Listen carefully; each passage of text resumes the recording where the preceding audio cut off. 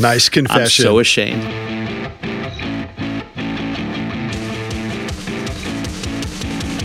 Hey Rockers, welcome back to Extra Credit, the Rock U podcast. I'm your co-host, Seth Hinckley. And sitting across from me... Let me guess. What? I'm taking a wild guess. Okay. Am I the Joe Strummer to your Topper Headin'? Yes, you are! Yes, I got it! I figured out the pattern. I got the pattern. He got the pattern from my shirt. That's right. I guess we could start out with what are you wearing, but I think Matt just gave it away. Why don't you go first? And hello, everybody. You can finish introducing me if you want. I'm going to say, I've got to say, you're the Joe Strummer to my Topper Headin'. And the guy who's sitting with me is my co-host, Sabrina's dad, Matt Black. Hello, everybody. All right, now let's go with what are you wearing? What's that? Now let's go with what are you wearing? Tell us what you're wearing, Seth. I'm wearing my Clash t-shirt. I even want to guess why, but I'll wait. I'll wait a little bit. All right. And Tell me when we come to it. You'll know. You'll know. Okay. All right. What are you wearing? I'm recycling again. I'm wearing my Red Hot Chili Peppers red asterisk-y thing t-shirt because once again, one of the Red Hot Chili Peppers songs shows up on my top 5 list today. So what is our top 5 today? Well, as you may recall, listeners, if you listened to episode 18, which was our songs about bands and musicians, we were originally going to do it about songs about bands or musicians or music, and Seth realized, much sooner than I realized, that was way too much for a single episode. So we split it up. So last episode was songs about bands and musicians. This is songs about music. Songs about music, which are probably more numerous than grains of sand on the beach or the stars in the cosmos. There are a fair number. Just a little bit. Yeah. Do you have any rules for your list? So the rules were the lyrics had to be about music in any way, shape, or form. Now, I didn't narrow it down to be like, do you know what the term word painting is? I do. Word painting, for those of you that don't know, is where the music actually reflects the lyrics. Also known as tone painting. The easiest example I can give you that you probably know very well is MC Hammer's Hammer Time, where he says, stop, and the music stops. And then he says, hammer time, and it goes back in. Another really good example of this is in Leonard Cohen's Hallelujah, where he says, it goes like this, the fourth, you're mowing my lawn fifth, here. The minor fall and the major lift, where the lyrics actually signify the song's chord progression. That's underneath what he's singing. So, did I go that deep? No. It just had to be somewhere about music. So that was my only rule. Okay, well... What about you? That same song may come up later. No, I didn't have any hard and fast rules. I will just say 2 things. First of all, I released myself from the restriction I gave myself in the last episode. I did allow myself to choose at least one song that was where the lyrics are more metaphorical or symbolic and not as on the nose, a little more ambivalent about what the song is about, just because the song is so important. And the second one is I came with my top 5 songs today. I could come next week with a totally different list, and the week after with a totally different list, and the week after with a totally different list. Yeah, exactly. Just like last time, we will depend on you, our listeners, to contribute your suggestions for your favorite songs about music, and we will cover those with a Spotify playlist and a future episode where we'll tell you guys what you each liked. So send us your top 5 list at podcast@rock-u.fr. I could probably change my list right now and then right now and then right now. I mean, there's so many stinking songs. I just went through and picked 5 that I really like. Me too. Off the top of my head. Me too. So, same deal. I think I'm going first this time. I can't remember, because so you went first last time. Go for it. I will give you the ultimate number 1. Okay. All right, so my number 5 is Rocket Prime Jive by Queen off The Game in 1980. And if you've listened to this podcast since its inception, you will know that on our first episode, the all killer, no filler episode, The Game was one of my picks. This song was written by Queen's drummer, Roger Taylor, and after Freddie Mercury sings the intro, Roger sings the rest of the song. The intro is a simple, slow arpeggio on the guitar and a very simple bass part, and Freddie's super strong vocal as usual. And then at about the 55-second mark, the song takes off with Roger's drums and his vocals. Brian May's guitar solo has really good crunch and rhythm, and the song does have some synth in it. I mean, it was 1980 after all. But it's used as a great background for the song. And it's all about rock and roll, which is such a great subject. I mean, this is the Rock U podcast, so that's what we're going reasons with. for that. Yeah, exactly. Sure. What's your number 5? All right, my number 5 is a twofer. Oh, you're doubling down. I'm doubling down, but it's perfectly fair because it's really the same song. Okay. Mine is Hey Hey My My Out of the Blue and Hey Hey My My Into the Black by Neil Young. Exactly. Yeah. And this one is a little bit metaphorical because it is really about the spirit of music and the spirit of rock and roll. The two versions are basically the same in terms of their chord progression and their lyrics. There is one lyrical change, which I'll discuss, but Out of the Blue is acoustic, just Neil and an acoustic guitar, or two acoustic guitars, and Into the Black is very heavy, grungy, fuzzy, distorted. Yeah. This is where some famous lines come from, including, "It's better to burn out than fade away," which became a very significant line when Kurt Cobain quoted it in his suicide note. And Neil Young became, as a result, a very important figure to grunge music. He's known as the godfather of grunge. Right. He was also a huge supporter of punk music, even though it was very much not his own style. And he's got the line, "The king is gone, but he's not forgotten," referring to Elvis. Is this the tale of Johnny Rotten? And basically, is that the same thing? Is punk music just the next rock and roll? Again, it's really about the spirit of rock and roll. And it was famously disliked by John Lennon, who said, "That's a terrible thing to say." Yeah. He said, "It's definitely not better to burn out than fade away. It's better to live a long life and be happy." And Neil said, he didn't mean it literally. He meant that it is better to live and take risks. But anyway, it's a great tune, and Neil Young's got a gift for writing a riff that is simple and just gets in your soul and won't get out.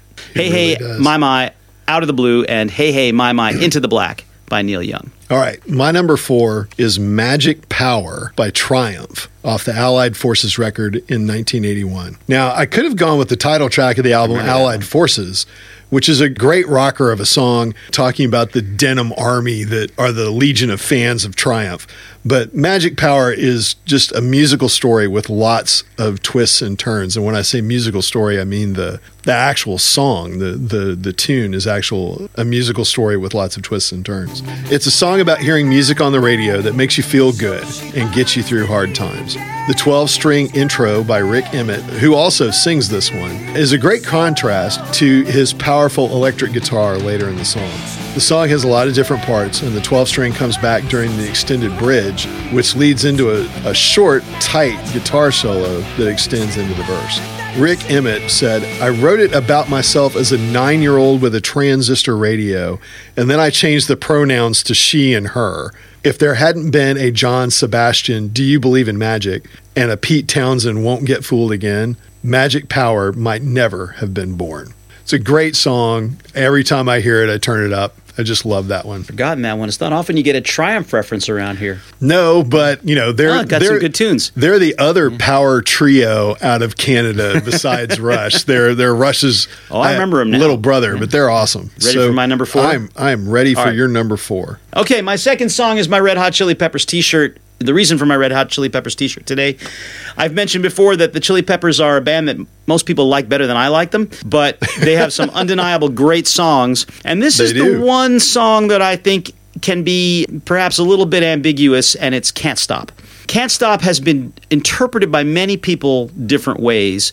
As far as I know, there is no definitive interpretation that the band has confirmed.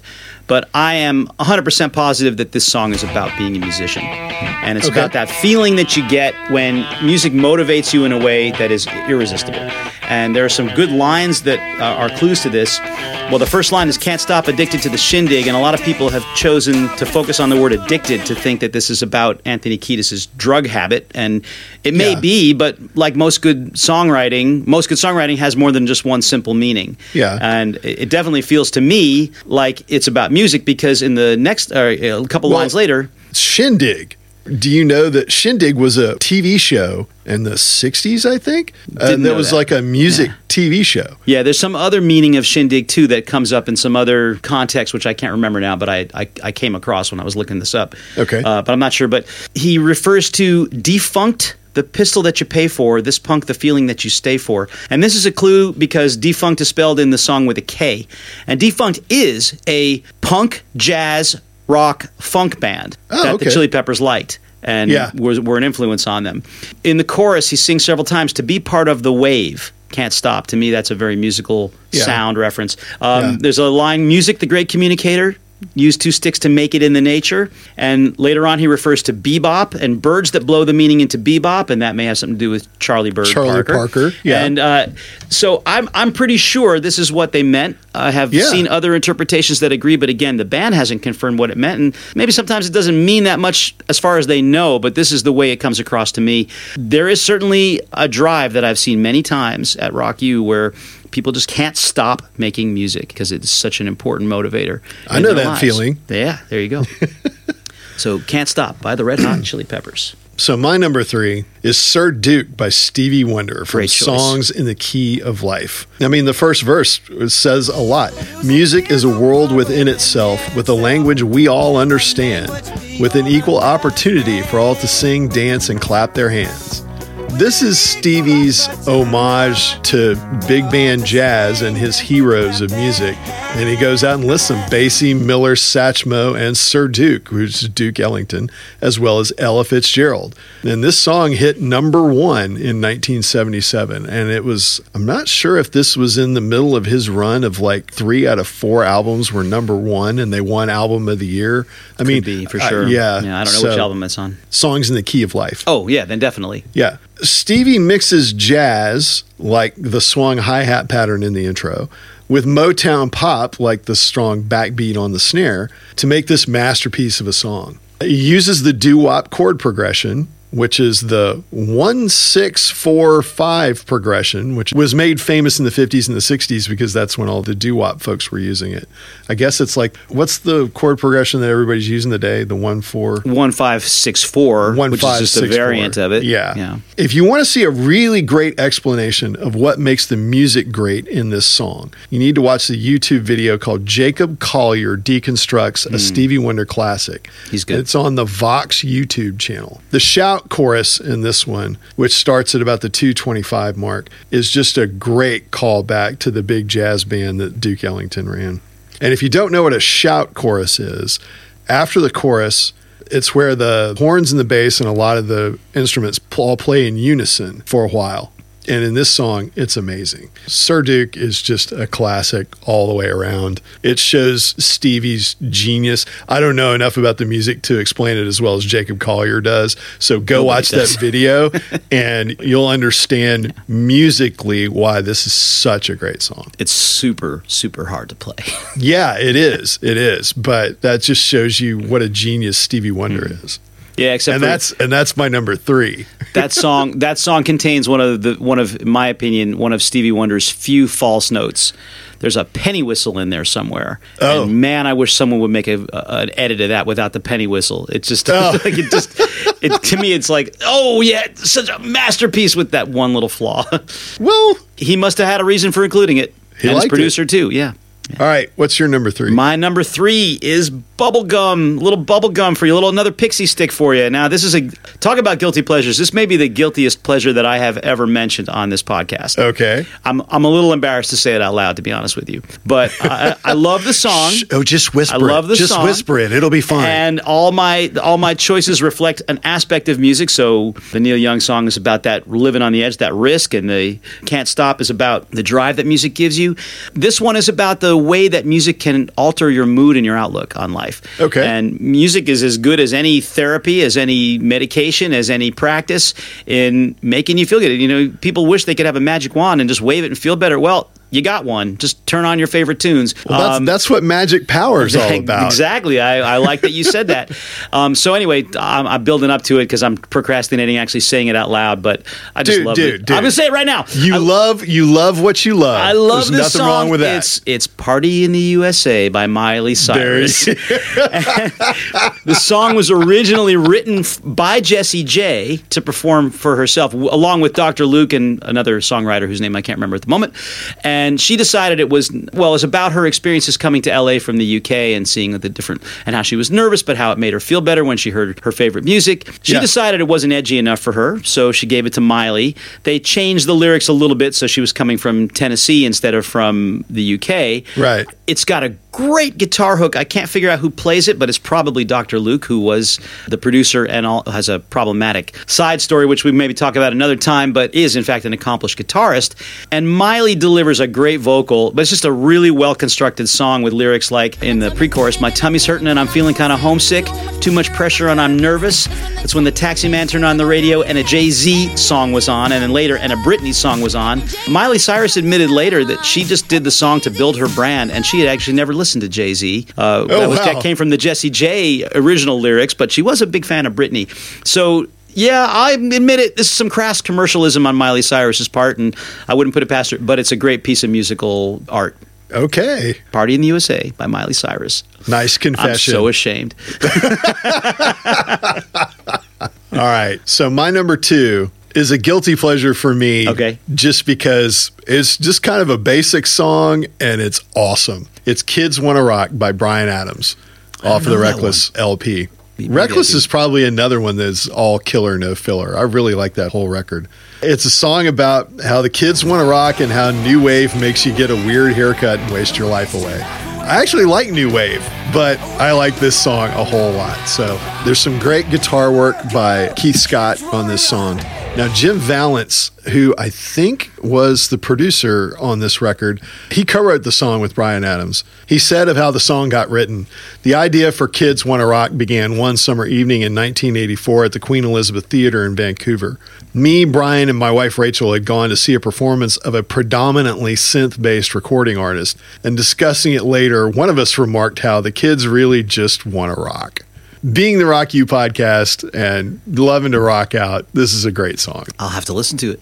Okay, here's my number 2. Are you ready for it? Okay. I'm ready. All right. This one actually is kind of a stand-in for a whole lot of songs. And it's just another theme about music, which is how music is important in inspiring social change. And it's Nina Cried Power by Hozier with Mavis Staples from the Staples Singers on some vocals. Yeah. The line Nina Cried Power comes from the song Sinner Man by Nina Simone, where she said, "And I cried power." Right. And it's about raising your voice against injustice and changing the world.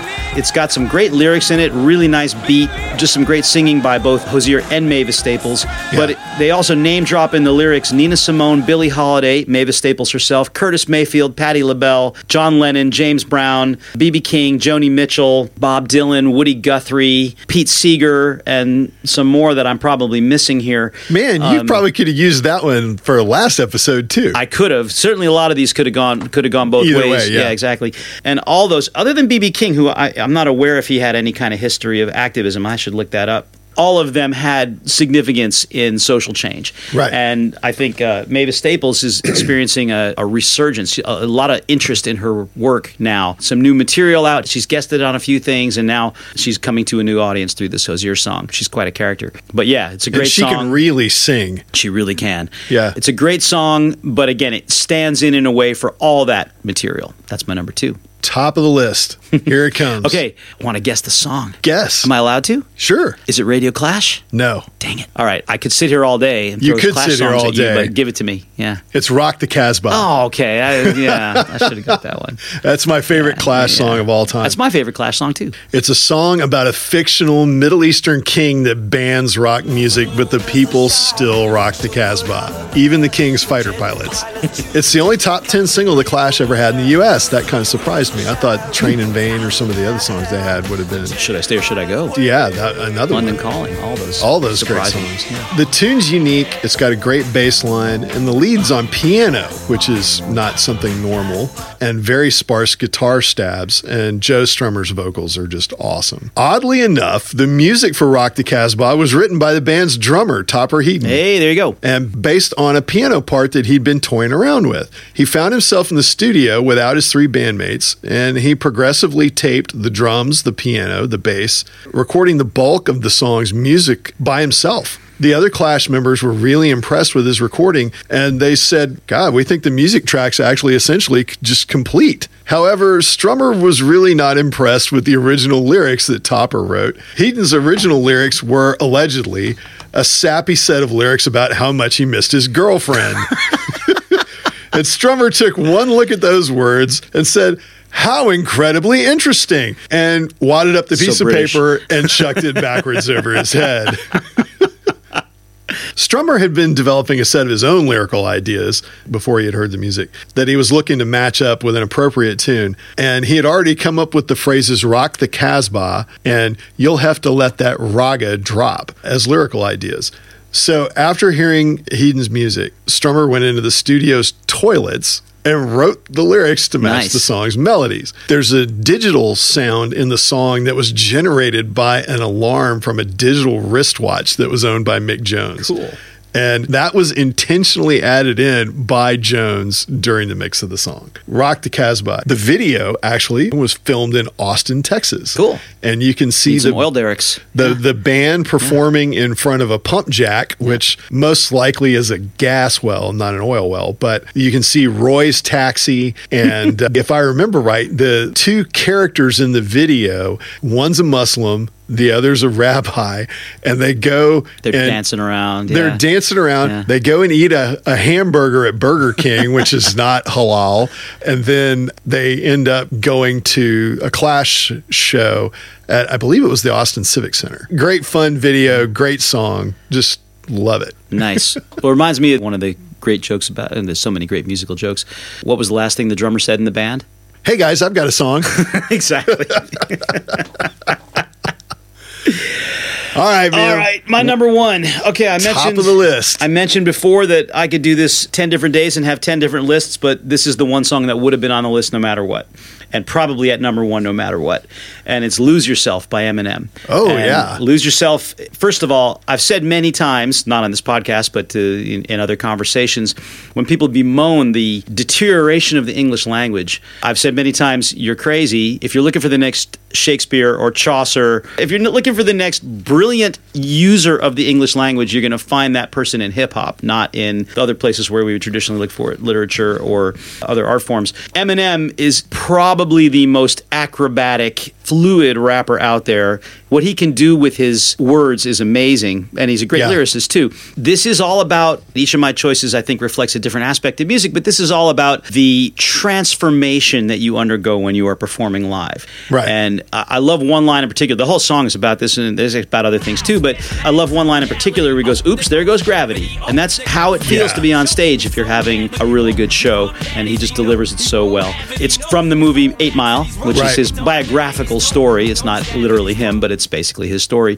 It is just an amazing song. One thing that's interesting about this is, as far as I can tell, there are no samples credited on this. So the famous piano hook and the guitar line are being played by musicians in the studio making this record. Yeah. So usually, obviously, hip-hop involves samples from famous other tracks, like you mentioned the Funky Drummer last time. Right. And this is apparently being played completely by musicians making this song. Yeah. So, all right. We're going to do a few honorable mentions because, like you said, you could come up with a list every day. Dude, I've kept mine at just 2. Really? Really? I am shocked. Yeah. I do not know what to say or do now. I know. All right, I'm going to roll through a few. Go for it. So I could have done this just using the term rock and roll. I knew that's where you were going to go. I was about to put those words into your mouth.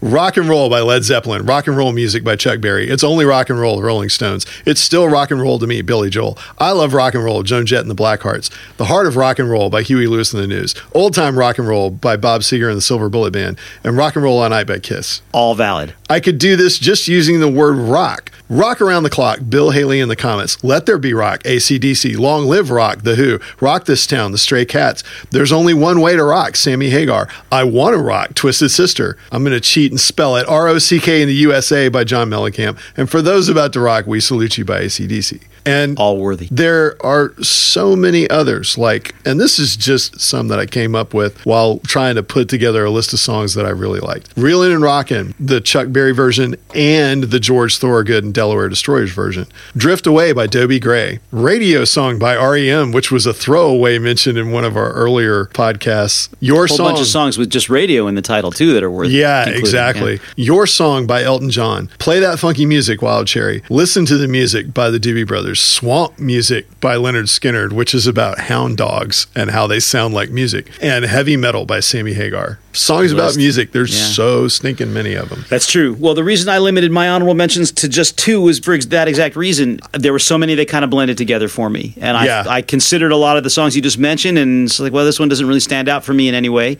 But some of those, again, on a different day might have ended up on my list. The 2 I want to mention, one you already mentioned, was Hallelujah, because of the tone painting, because the chord progression is actually contained within the lyrics, which I think is really special.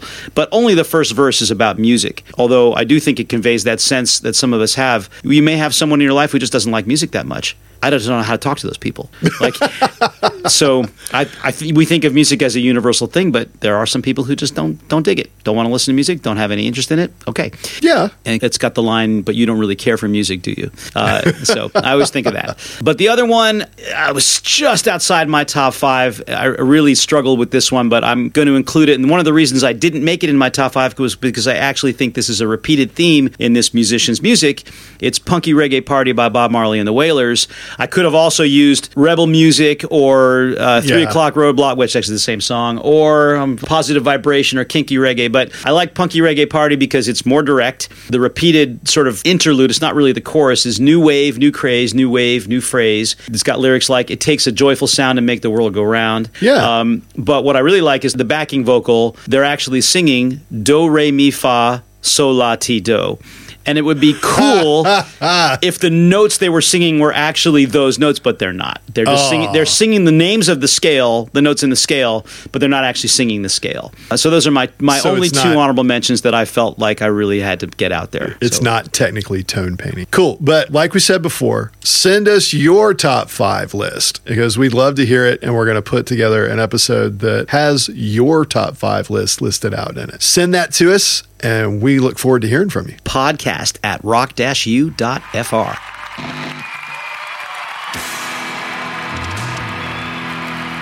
If you want to listen to the songs that we mentioned on this podcast in their entirety, there is a Spotify playlist that you can find in the show notes that has them all. All right, rockers, we're back, and it's time for our confessional that we call Take 2. We know we screw up, and at least we're going to try and right the wrongs that we have made on prior podcasts. And you tell us. Yeah, we hear We know it from because you tell us. We're going to just go back to the start of this season, which is episode 15, and that was top 5 weird instruments. Can you get sued for a breakup song? And are you going to pay for bands that are past their prime was the 1 minute matchup. I had a few. One was on Peter Gabriel's Come Talk to Me on the live album Secret World. It does not have anyone listed as playing the bagpipes. Now, I thought that that's what I heard. But it does have a guy named Levon, and I'm going to probably screw this up, Minassian, listed as playing the duduk, which I had to look up what a duduk was. It's a traditional Armenian double reed woodwind instrument that's made out of apricot wood. Now, it's been made of other things over the years, but they currently make it out of apricot wood. And I think that's the instrument that I was hearing that I kind of thought was bagpipes. It's listed as being on Come Talk to Me on the studio version, which is on Peter Gabriel's album called Us. And that's on the Wikipedia page for the duduk. Man, I can't say duduk.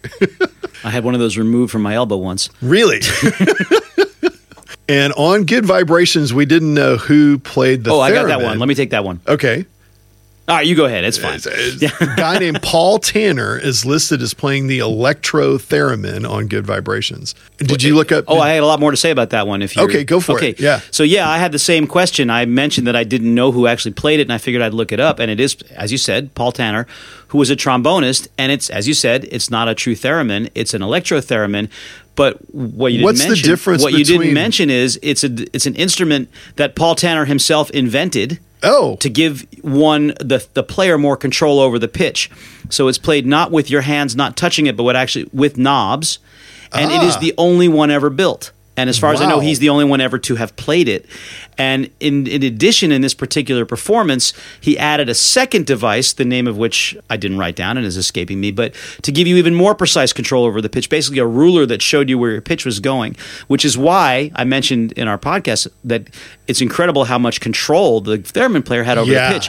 Now we know why. It 'Cause wasn't he- a true theremin. It was an assisted, He electronically invented some assisted control. theremin. Yeah. So yeah, he's the only one who ever played that instrument, and it was used on a few recordings, including Good Vibrations.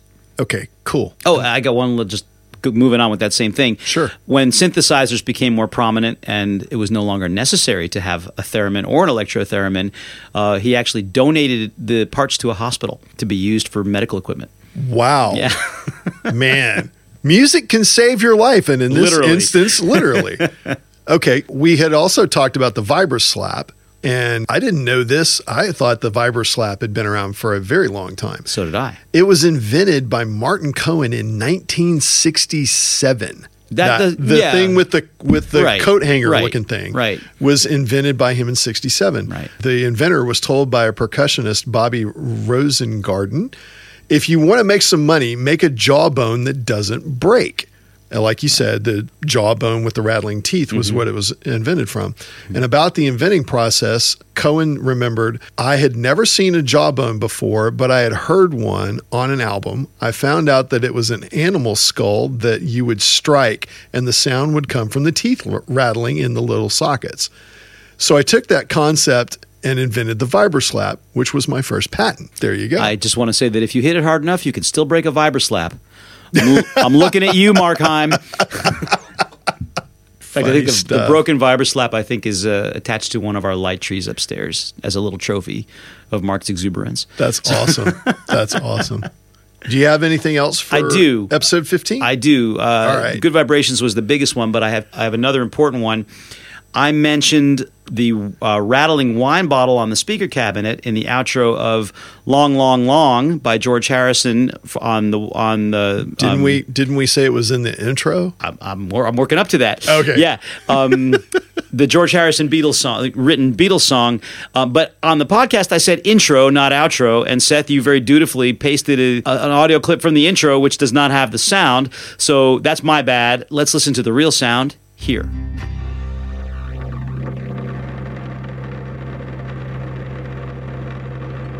What do you think of that? Yeah, that actually sounds like I was trying to listen to the stuff in the intro, and I was like, maybe I'm just not hearing it correctly. But no, that's much clearer. Yeah. Unmistakable. Yeah. Yes. Also, I was also looking up other songs with bagpipes, and there are songs out there. You and I had agreed that "It's a Long Way to the Top If You Want to Rock and Roll" was basically the only significant rock song with significant Right, yeah. bagpipes. I couldn't find anything that I considered significant. Yeah, there's some bagpipes for on songs that aren't that important, or they're not important in the song. The only one I found that stood out to me was "Shout" by Tears for Fears.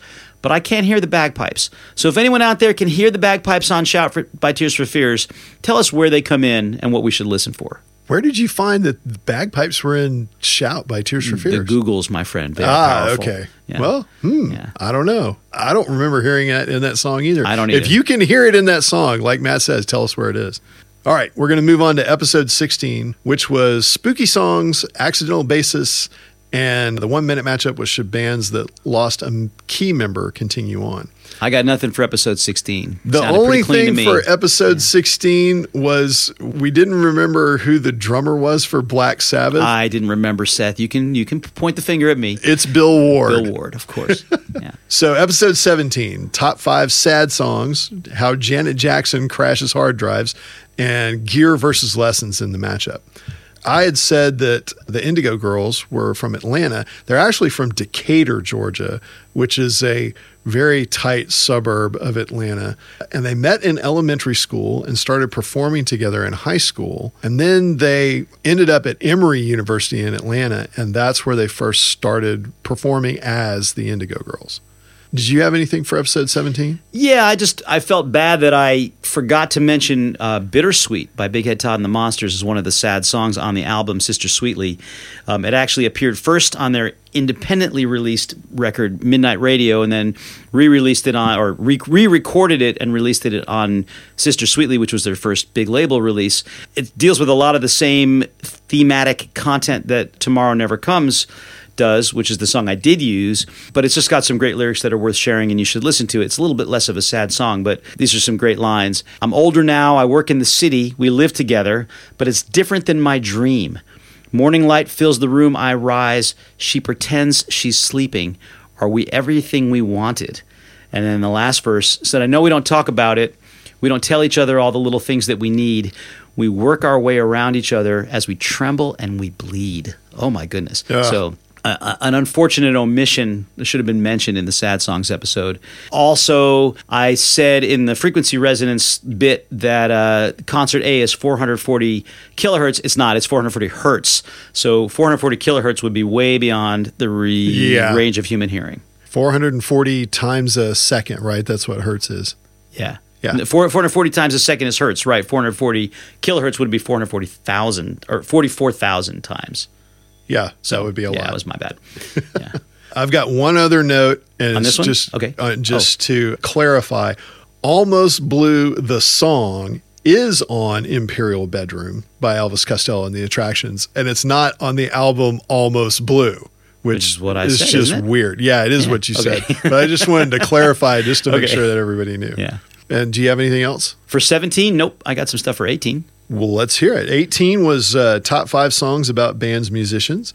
We had feedback, and then we did the 1-minute matchup of should artists' personal lives matter when evaluating their art. What do you got? You want mine? Okay. So I mentioned that the members of Lynyrd Skynyrd grew up in the same area as some members of the Eagles and Tom Petty and the Heartbreakers. I got that wrong. Lynyrd Skynyrd and the Allman Brothers are from Jacksonville, and they knew each other. Yeah. But in Gainesville, you had Stephen Stills from Crosby, Stills and Nash and many other bands. You had both Bernie Leadon and Don Felder from the Eagles, and Tom Petty and all the Heartbreakers, the original Heartbreakers, all came from Gainesville, and a lot of them went to school together. Tom Petty, Bernie Leadon, and Don Felder all worked in the same record shop. Yeah. And Don Felder claims to have taught Petty some guitar. Petty said he didn't remember that, but he did remember learning some piano from Don Felder. Right. But there is a crossover because Don Felder did learn some slide guitar from Duane Allman. It's not clear when that happened. To me, at least, it's not clear. But so there is a lot of overlap there. But it is, in fact, there is something in the water in Gainesville to create all those, to produce all those amazing musicians. But obviously in Jacksonville too.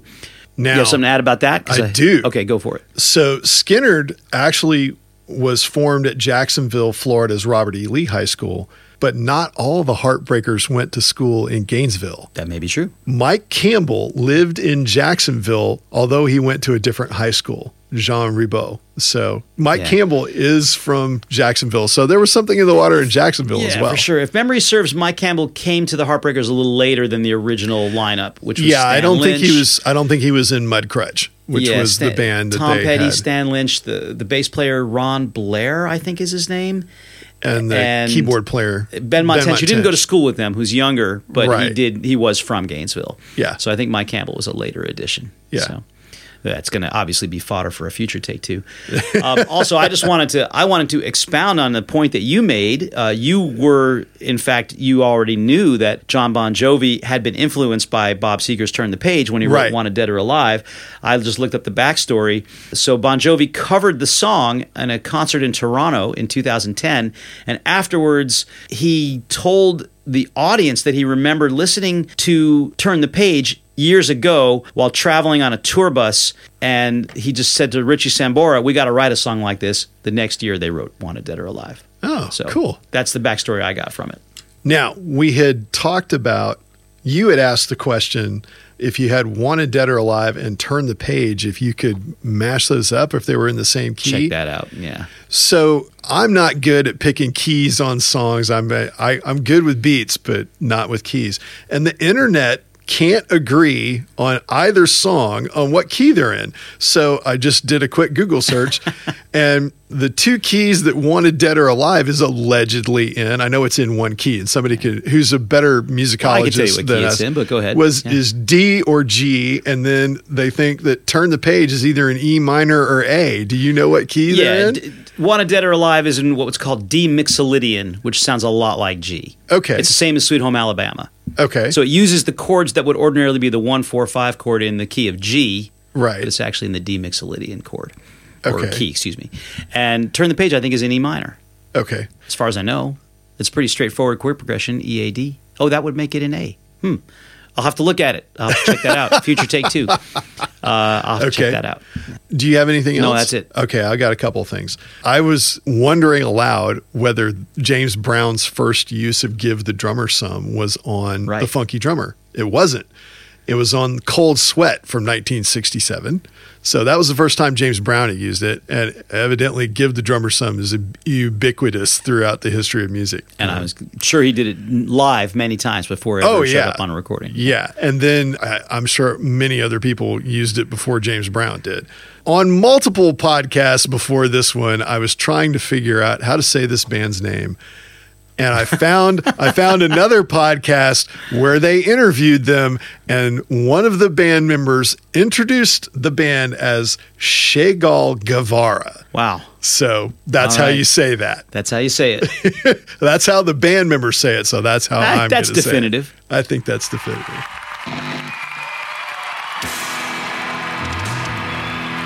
Sunday, Sunday, Sunday. We're going to rock your face off, Matt. Tell them all about it. That's right, Seth. The Rock You Fall concert is coming up Sunday, the 11th of December at La Boule Noire. All the details are on our website, www.rock-u.fr. Come, check it out, free and open to the public, and see 18 incredible student bands rocking their faces off. Are you ready to rock 2023? Rock U's winter session starts on January 3rd. Our concert is on Sunday, March 19th at La Boule Noire. Come and join a band, take some lessons, make the most of the new year. We'll see you in the studio.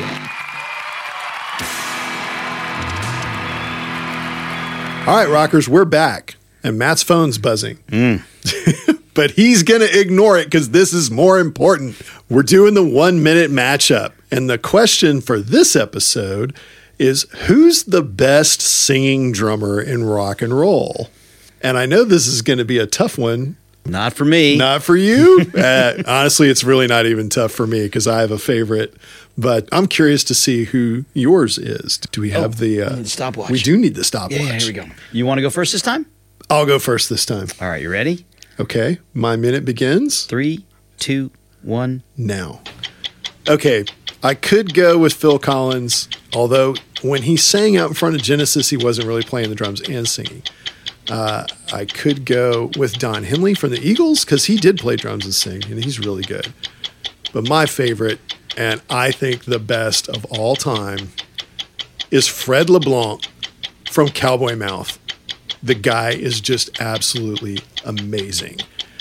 If you don't know who Cowboy Mouth is, go look them up on Spotify, go pull them up on Apple Music, and listen to some of their stuff. But definitely go listen to some of their live recordings. I went to see them the first time in 1992, and the review that I read after that show was just dead on, because they said on a bad night, that band blows the roof off the dump. On a good night, they just might save your soul. And that's my minute. Just a minute exactly. Yeah. I love Cowboy Mouth. Yeah, I do too. They're one of my favorite bands of all time. And he is great. Fred's amazing. He was in a band called Dash Rip Rock, who is also a really good, funny band, but the personalities in that band were such that Fred was a big personality, and I'm trying to remember the guitar player's name in Dash Rip Rock. He had a big personality too, and that's why Fred left and started Cowboy Mouth. Interesting. And you know where they got the name Cowboy Mouth? I don't know. Was from a Dash Rip Rock song. Oh, funny. And the line was, he's a rock and roll Jesus with a cowboy mouth. And that's where Fred took the name of the band from. All right. Best singing drummer. Your minute starts now. I don't need a minute. This will be easy. You mentioned some of the obvious candidates, and I do love Fred LeBlanc from Cowboy Mouth. You could have also mentioned Levon Helm. You could have mentioned Karen Carpenter. You could have mentioned Sheila E., who, in fairness, didn't play a full kit when she sang most of the time. But I evaluated all these potential singing drummers on how good are they as singers and how good are they as drummers. And there's one true standout who is one of the best singers, period. And he also did it while playing the drums. One of the best singers in rock history, and that's Don Henley of the Eagles. There's a great interview with Glenn Frey in the Eagles documentary, who was originally going to sing most of the songs in the band. Yeah. Where he just says, as we made more and more albums, Don did more and more of the singing. If you have Don Henley in your band, why would anyone else sing? Just a great voice and a decent enough drummer to keep things going. Yep. Dude. He's my best. 55 seconds. I could have done it in 25. Yeah. I will have to say this. Having tried to play along with a bunch of Eagles songs, because I love that band, you can tell by the drum part which songs Don sings and which ones he doesn't. Because as a drummer, trying to sing while you play drums is tough.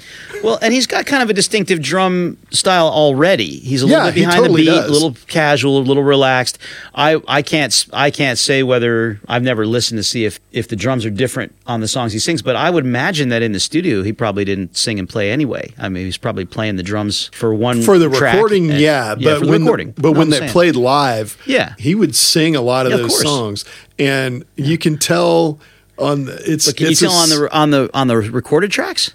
It's a simpler drum part when he's doing the vocal. Maybe he had to do it so he could play it live. Yeah, exactly. Doesn't bother me. It doesn't bother me either. I mean, trying to do what you have to do behind the kit. Yeah. He was a decent drummer. Is he up there with top 5? No, but I don't think he's any worse than the other drummers on this list, and he's a much better singer, in my opinion. Yeah, I can see that. But your guy Fred is quite a character. Fred's amazing. Oh my gosh. He's a front man behind the kit. Amazing. So was there something on this podcast that you wanted to talk to us about? Did we get something wrong? Do you not agree with some of the stuff that we said? Then you need to email us at podcast@rock-u.fr.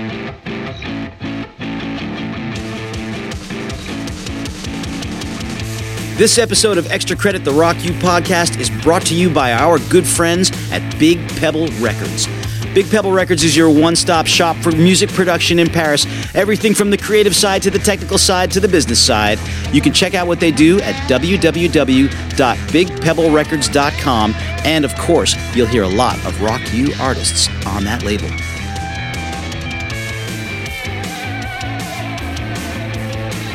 Extra Credit, the Rock U podcast, is a production of Rock U. Expertly engineered and recorded by my good friend Seth Hinckley. And our theme music is written and produced by Tom Walters. Rock U is a nonprofit Association Loi 1901, and we'll see you next time.